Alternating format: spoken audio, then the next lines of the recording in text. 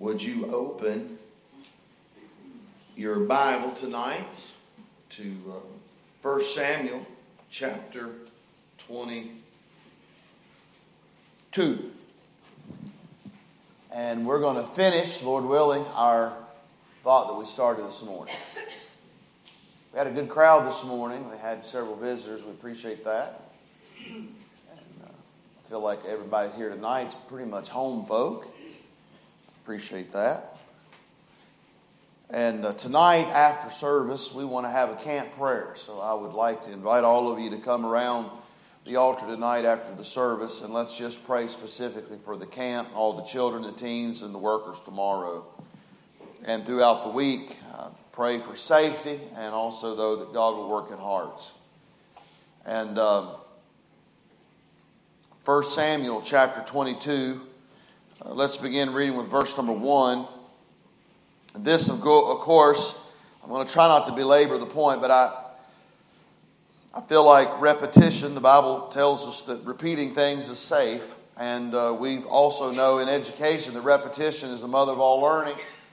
We sometimes get tired of hearing the same things. One of the reasons why is because we want to hear something new, but the things that's going to help us, the things we know that we're not doing. You're right. And but I want to remind you, really, as I've been preaching through the life of David, I've learned so much. One of the things that I've learned is I believe the key was chapter 20 when David was at wit's end. And when we get to wit's end, we have a choice to make. We're either going to turn to the Lord or we're going to turn to our own selves. And he allowed his feelings and his flesh, his fear, dictate him all the way through chapter 20, all the way through chapter 21. So now in chapter 22, we realize he's been at the bottom. The very last passage in chapter 21, he just went to the enemy's land and was trying to seek refuge among the enemy. So he acts like he's a madman. He starts to spit on his beard. He's scrabbling on the door like a madman. I mean, I'm not trying to be ugly with you, but someone that has mental problems, those are some of the things that you'll see. And he was acting that way. And the Bible says that they still kicked him out of the land. So right now is exactly what we're looking at. He's just left the land of the Philistines, and we find him in verse 1. David, therefore, departed thence and escaped the cave Adullam. And when his brethren and all his father's house heard it, they went down thither to him. And everyone that was in distress, everyone that was in debt, and everyone that was discontented gathered themselves unto him, and he became a captain over them, and there were with him about 400 men.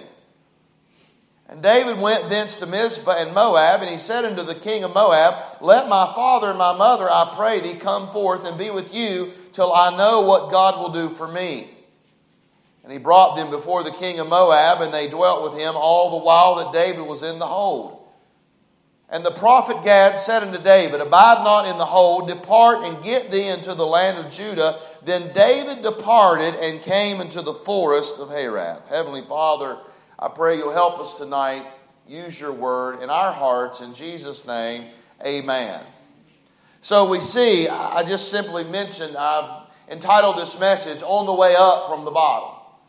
David, no doubt, is on his way up from the bottom. And we see some signs here, some symbols, some reasons why to believe that he was coming up from the bottom. First of all, I read to you this morning Psalm 34. And if you look at the title of that psalm, we know exactly that was David's own writing under the inspiration of God during the time that he was struggling after he had changed his appearance, acted like a madman, and got kicked out of the country of Gath. And so we learned that there was heart work, personal heart work that was taking place in David's life. And we know that he was at the bottom, but I do believe, no doubt about it, there was some real heart work and repentance taking place in the heart of David.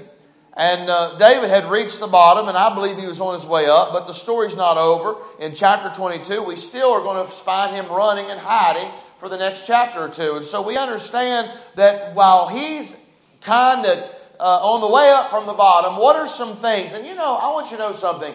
The Bible is perfect.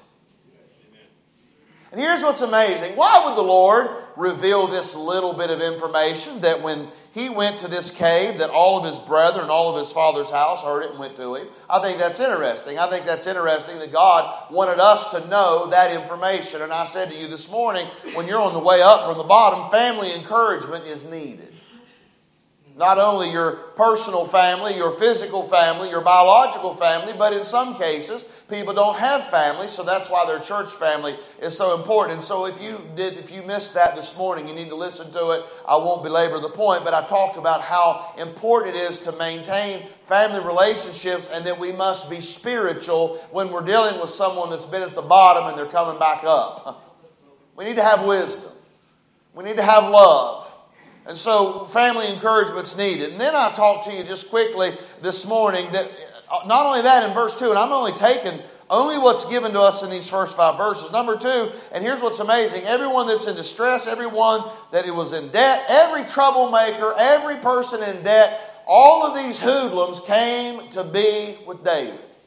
Now, this is not a group of people that you would pick out of society and say, hey, they're going to be the band that I'd like to lead. But this is who God gave David. And again, I believe that this is another picture, another reason why we believe that David's coming up from the bottom, because he was an example and led those who God entrusted to him. He didn't handpick these men, they handpicked him. God led them to David. And by the way, God knew what David had just finished doing. God knew David had just acted like a wild man at Gath. He knew that he had just lied to the man of God twice.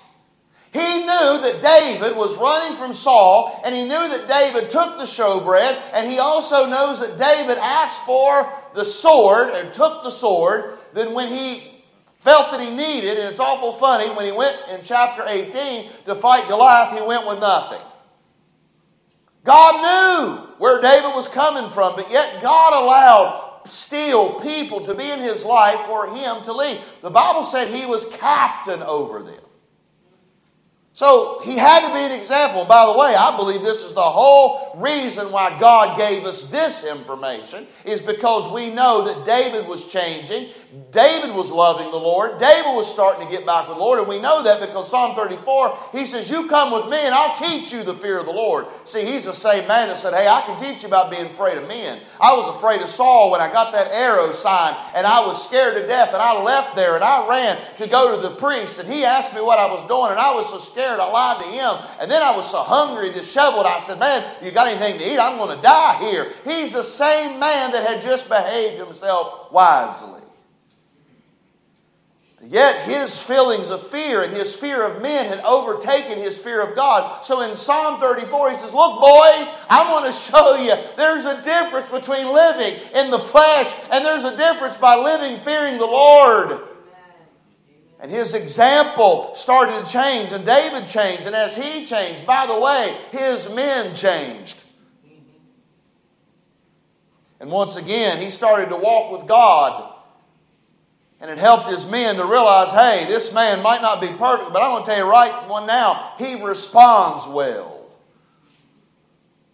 And so we see that, I think it's interesting that he sent every troublemaker, every crook, every hoodlum to David. Made him captain. Here's what's amazing, and here's what I want to say, and I think all of you hopefully will say, praise God or amen. You know what that means to me? Even seeing these hoodlums, by the way, they're going to become the mighty men of David. I mean, some of the greatest warriors in the history of mankind. Amen. Honored the Lord, honored their king. You know, a few of them loved their king so much, he was just daydreaming one day. David was just daydreaming. Y'all ever do that? You just look back in the back of your life and think, man, I had it made when I was a kid. Oh, to be on the banks of the New River just one more time. Stick my feet in there. Catch a big smallmouth out of it. I mean, look, I can daydream. And by the way, say, is that scripture, Pastor? Yes, it is. David did the same thing. He was just daydreaming one day and say, oh, to be able to drink from the well at Bethlehem just one more time. And his soldiers, a few of his men heard it. Well, he certainly didn't want that water. He was just daydreaming. But do you know those men risked their lives and went and got him and drew him some water out of that well just because he wanted it? That's the kind of men that is now gathered up around him. They honored the Lord. They honored their king. Why? Because I believe it all started with David. He started to be an example and lead those who God had entrusted to him. He said he was going to be the captain over them. And here's the thing. Praise God on the 400 men and praise God on David. Here's what I learned from this little passage of Scripture, that God made him captain over these hoodlums on both sides. Praise God, our failures are not final. On both sides. David had failed, yet he's the captain. Plus all these men were in debt. They were hoodlums, no doubt. They were not pillars of society. But God still made somebodies out of nobodies. That gives us all hope. So we see as he's coming up from the bottom, we see that he was an example of those who God entrusted to him. His family encouragement was needed. Number 3, he took care of those that God entrusted him with. Now wait a minute, that seems like no big deal. Pastor, everybody knows you're supposed to do that. Oh, not David. Now yes, he was the same man that was there taking care of his father's sheep, and he was doing it. Everything that got him in trouble early in his life, he obeyed his parents. His father told him to go feed his brethren. He was just obeying the authority. He also obeyed the authority of the Saul, told him to come there and play the harp, and both of those things about got him in trouble. Because he went there to play the harp, and Saul got so mad at him, he threw her, almost killed him, and then he went to go feed his brethren, and he only did it because his dad asked. He did it out of honor, and he was thinking about his parents. But wait a minute, something's changed. See, here's why I think this is important, why God gave this to us in this passage of Scripture, is the reason I think is important to emphasize it, because David, we're not seeing the unselfish David in chapter 20 and 21. We don't see a man that, be honest with you, David didn't care about anybody but himself. See, when we overcome, when we allow our feelings and our fear and our flesh, I'm going to tell you what will happen. It will make us selfish. We don't care about mom. We don't care about dad. We don't care about what our actions are doing. We don't care anybody in our life. We don't care. We're only thinking about ourselves. And David only thought about himself. By the way, you say, Pastor, how do you know that? Well, there's a lot of insight to that. Now, when he ran off and went to Elimelech to go there, Elimelech, the priest, asked, he said, what are you doing here? He said, well, first of all, I'm here on a mission from the king. Well, he lied to Elimelech. Then he said, I need something to eat. He said, all I have here is showbread. He said, have you and your men kept yourself from women? Well, David lied the second time because he didn't have no men with him. He was alone. Then after that, he asks for the sword, he gets the sword, and then he leaves. But before he left, the Bible, here's why I think the Bible's beautiful. It reveals that there was a man there by the name of Doeg. Now the man Doeg was awful important. You ever went out to do something, and I'm just going to be honest with you, you ever notice that God loves you so much? Sometimes you go out to do something wrong, and you can't do it wrong because somebody's there to see you.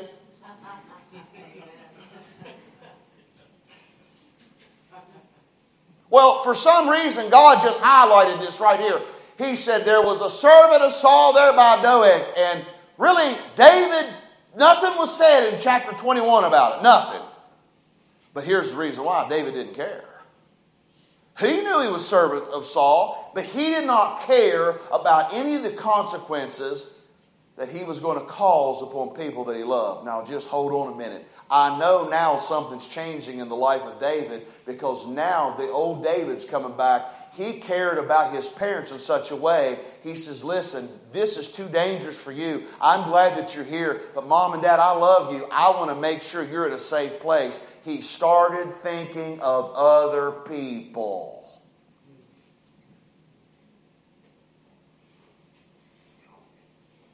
And do you know why I know that he was selfish and he didn't care that he seen Doeg? I'm not going to read it. It'll break your heart. You can read it later. But from chapter 22, verse 6, all the way through, you're going to find that because what David did and went into the priest and went in and talked and got and lied, Saul had Doeg slay all of his family, everyone there. 85 people lost their life. Only one man was able to get away, and his name was Abiathar. And we see him running to David towards the end of this chapter. And I want you to focus in on something in chapter 22. Let's look at verse 22. Abiathar comes and tells David that all the priests are dead. Notice what David says. And David said unto Abiathar, I knew it that day when Doeg the Edomite was there that he would surely tell Saul. Notice this, church. I have occasioned the death of all the persons of thy father's house.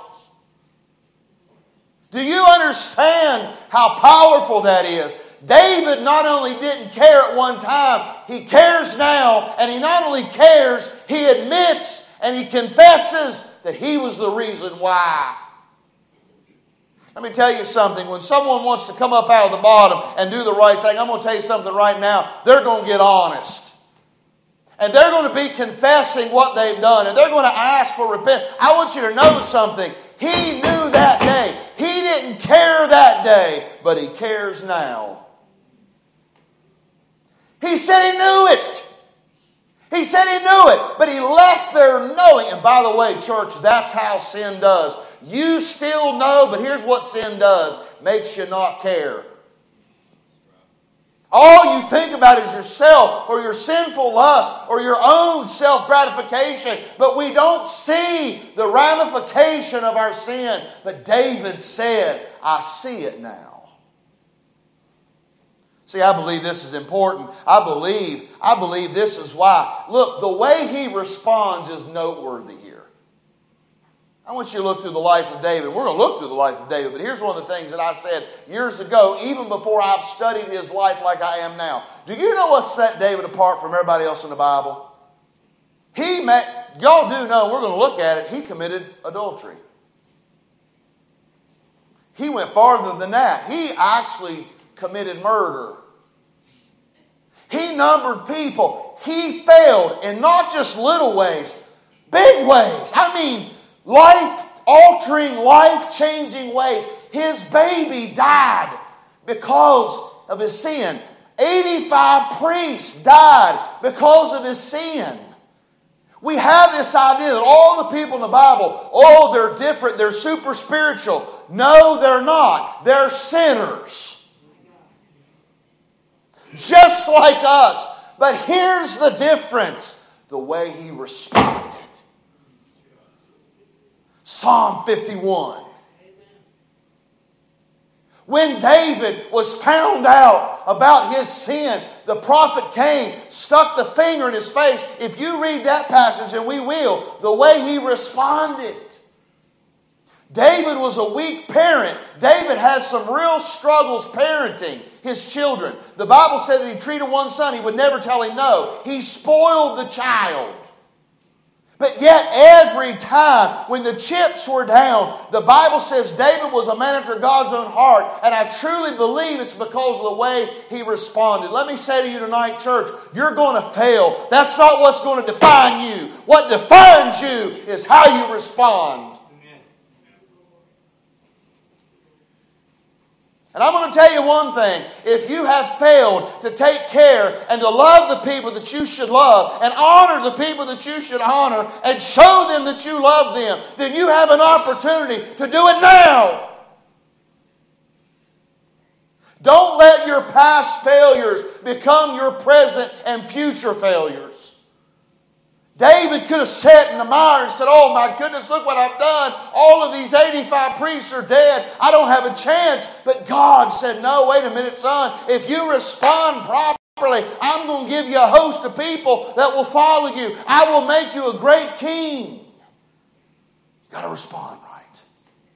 And praise God, I know that David was coming up off of the bottom because I want you to know something. His reaction was noteworthy. It was honest. He couldn't change the past, but he could change. He could repent and he could be restored. And by the way, he was.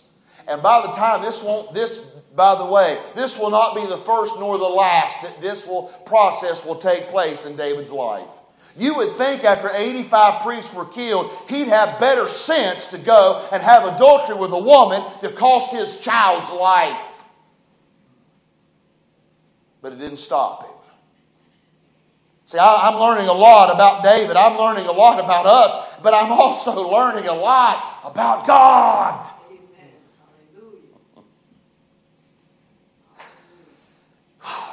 I don't think Larry will mind. I hope you won't, Brother Larry. We were at the prayer breakfast yesterday. And I know I'm paraphrasing, but Brother Larry just wanted to give a little testimony. And he said, you know, gentlemen, I hope you don't mind. Do you mind me sharing this? And he said, look, I just want you to know, I don't think you used these words, but you failed the Lord. And he said, you know, a lot of times when you do that, you have to, the hardest thing is to forgive yourself. And that's so true. But when he made that statement, I thought, well, I'm going to tell you right now, boys, it ain't what you think. I was sitting there in my mind thinking, now, you boys don't, if y'all think it was some heinous sin, it ain't what you think. But I knew, Brother Larry, I said, if he happens to share it with us, it's going to be a very sensitive thing. And he basically said he got upset with someone at Walmart. And I'm going to be honest with you, the way he got upset made my upset look like a little kindergarten class upset. But he was sensitive to the Lord. He was sensitive to the Holy Spirit. And he realized it was his testimony at stake. His testimony. And I'm sitting there. And then I think someone said, well, that wasn't that bad. I've said worse. So I want everybody to know the sensitivity of us sinning against the Lord ought to be like that. Most men would say, oh, that ain't no big deal. No, it's a big deal. Because he is right. Our testimony is huge. Yes. And basically all it was is he had read a sign wrong. And he purchased something and he said, y'all charged me too much. She said, no, sir, you've read the sign wrong. He says, no, and I think you said, Brother Larry, somebody here needs to fix these signs. And I thought, dear God, string me up now.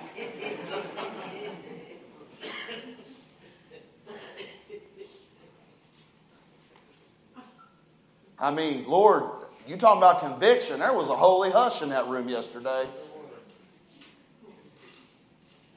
Dear God, to think that someone was so in tune with the Lord and be so convicted because he said something. To wish to God all of us was like that. Yeah. Be so sensitive and tender to the Lord to realize if we failed, yes, it's failing the Lord. But he realized his action. Boy, I'm so thankful we have a God. Boy, he just keeps on loving us, don't he? Amen. And I say all that to say this. I'm going to tell you right now, it is hard to forgive ourselves. The devil loves to bring it up, and so do people. But we need to look at it the way God looks at it, and God help us. David responded right, and God basically said, get on with it, boy.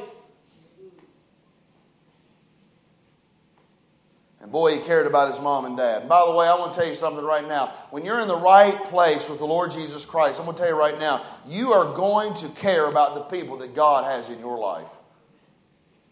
You're not going to be selfish. And I believe this little tidbit of information is just another sign God's saying he's coming up. Yeah, he was that wild man there at Gath, but he's coming up. Families encouraged him. They were spiritual with him. Hey, he's got a band of people now that he's got to be an example to. And I trust him enough. I'm going to put some confidence in him. I'm going to give him a band of hoodlums to help change Israel. And then now he's worried about his parents. And this was not the same David a little while ago because he let 85 priests die, basically, and didn't care. But now he's concerned about his parents. And then I want to just close with this. I think this is powerful. You know another reason why I believe God gave this little bit of information that we know that he's on his way up from the bottom? Notice the verse 5. And the prophet Gad said unto David, abide not in the hold, depart and get thee unto the land of Judah. Then David departed and came to the forest of Hereth. Now that shocks me because I'm used to people arguing with you. It's quiet. Oh, I know that, but. You know, another reason why I know he's coming up from the bottom, because he listened to those that God had put in his life, especially particular people that have wise and spiritual counsel. And by the way, I believe you will too. I believe I will too. Look, David was going to stay in this stronghold for a long time. How do we know that? Because he just said, I'm going to send my parents over there. I'm going to hang around to see what the Lord's going to do for me. This thing's too dangerous. I care about my parents. I'm going to get them out of here. So he was planning on staying an indefinite time. So it wasn't like he was trying to consider, should I leave or not? No, the nosy prophet just came up and said, you need to get up out of here. I'm going to tell you what, we'll listen to good counsel. In the multitude of counsel, there's what? Safety. Now, I want to help everybody here. I don't have all the answers to your problems. I can promise you that. I don't have the will of God particularly for your life. I was sitting and talking to someone the other day, and I said, look, I do not know the detailed particulars of God's will for your life. I don't. And let me make another point.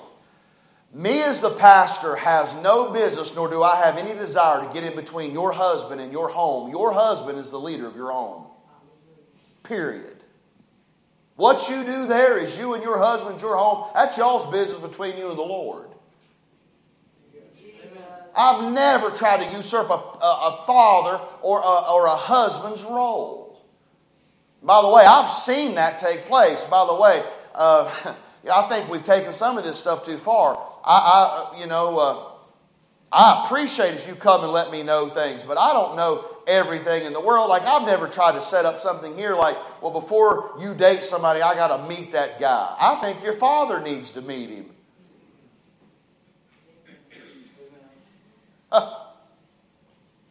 I've seen that out. Well, you ain't going to do anything. Well, wait a minute. You just usurped the thing. The dad knows her better than you do. Now, I'm going to be honest. I think it's wise if your pastor knows you and knows, and has confidence. You ought to come and at least talk to him about it. It ain't going to hurt you. By the way, if your pastor has a red flag about something, he might just say, hey, he has a red flag. But that don't mean that he knows all the answers about it. But I'm going to tell you this right now. I'm going to tell you something right now. If we are coming up from the bottom, we will listen to those that God has put in our life, and in particular people that have earned it.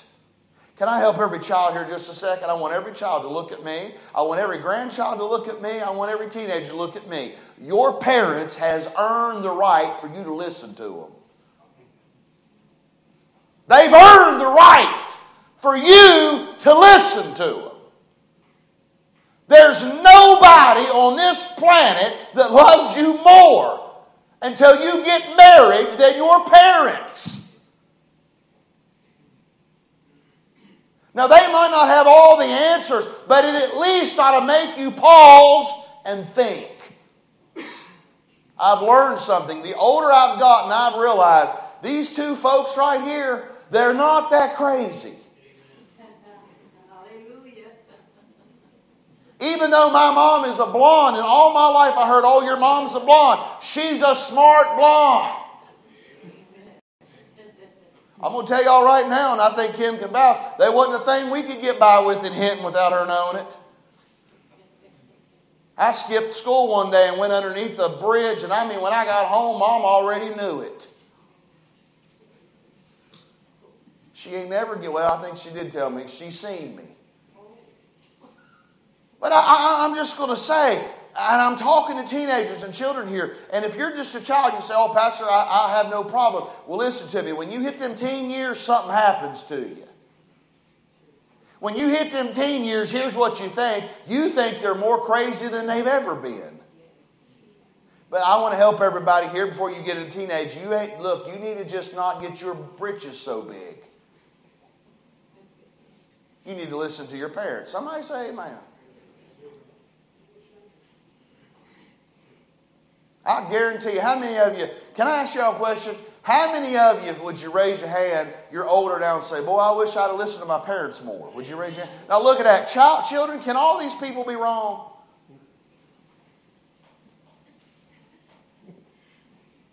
Can they all be wrong?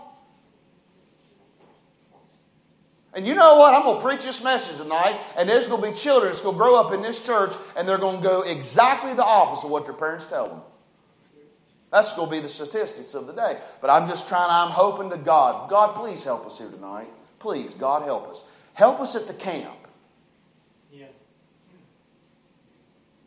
It don't have to be that way for y'all. You can, listen, if your parents are in this church tonight, they might not be perfect, but I'm going to tell you right now, you ought to thank God they got you here.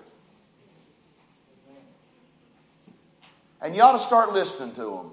And by the way, I wouldn't go to school and talk about how crazy my parents are either. I'd tell them how good your parents are for making you come to church. Because when you get older, you'll think different. I promise. But you'll listen to those that God has put in your life, in particular, wise and spiritual counsel. Now again, I'm going to close, but we see a trademark here with David, something that we haven't seen for a couple of chapters. He's starting to listen to authority in his life again. There's something to that.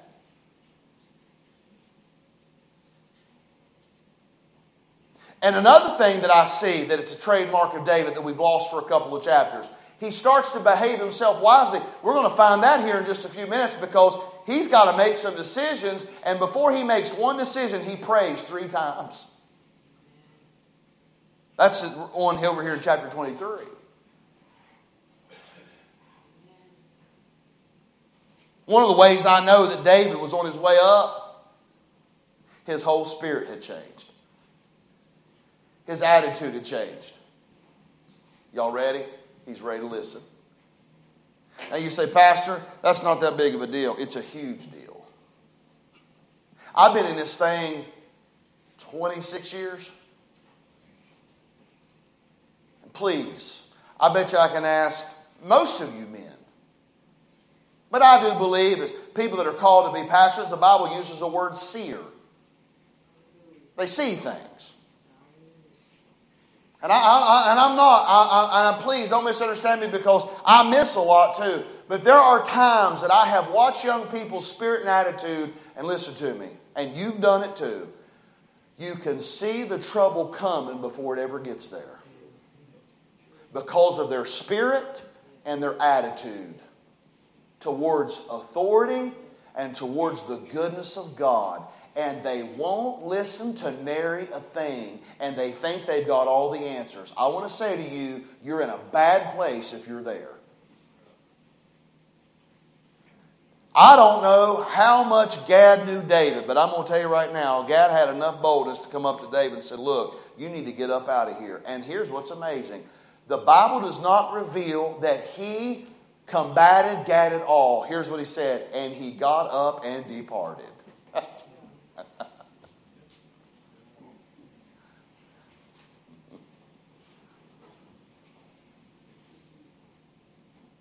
How many of y'all believe God has the best for you? Sometimes. It's in the pathways that we won't choose for our children. And it's certainly not a path that we would choose for ourselves. But God knows the way. Let's trust Him. Amen. And God gives people in our lives that have earned for us to listen to them. Doesn't mean we're going to do what they say. But at least, and it might mean that you do. David did. But it will at least, you will at least have a spirit that you're ready to hear.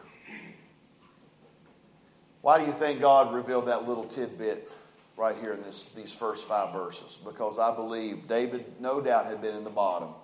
He's on his way up. In chapter 23, we see some amazing things. And as we continue to read the life of David, there's going to be, it's a roller coaster of a life just like ours. Amen. But I'm thankful to know that these little principles are for our learning and for our admonition. Let's learn and let's be admonished. Amen. Let's stand to our feet tonight.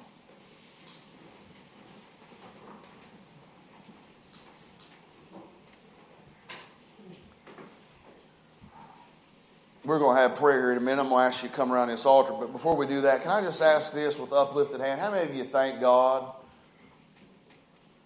Can I ask this question tonight? How many of you thank God that you have a God that doesn't throw the clay away? How many of you tonight, we want to have the principles here. Be the right kind of family member. Take care of the people that God's entrusted to us. Listen to godly counsel. These are all signs of being used of God. Amen. With head bowed and eyes closed, just how many of you thank the Lord tonight with the uplifting of your hand? God spoke to you some way tonight. Would you just raise your hand? Amen. Let God have His way. Now, we're going to close in prayer tonight. I'm going to ask, let's have, and I know we could have the children come up, but let's just have everybody. Maybe we have the children come up with their families, however you're led to do it. If you're not comfortable getting down, that's fine. I've learned this too. The older you get, it's sometimes harder to get up. But let's come around this altar tonight and as a church, and let's just bathe this camp in prayer. Let's pray for all the workers. Pray for Brother David Ballinger. He'll be speaking. Pray for these Crown students. Pray for Brother Daniel and Sister Edgy. All the workers. Kaylee's going to be staying the night. Peggy's going to be staying the night with the girls. This young lady's going to be staying the night. And we got folks working in the kitchen. Colleagues are going to be up there. We're going to have a lot of folks up there working with the camp. And let's just really pray that God will work in the hearts of these children. Work in the hearts of these children. Amen.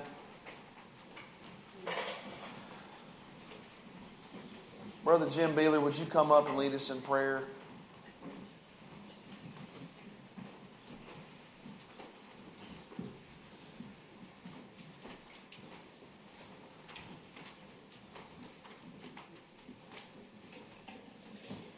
Lord, tonight we come to you thanking you for the opportunity that we as a church family can pray together.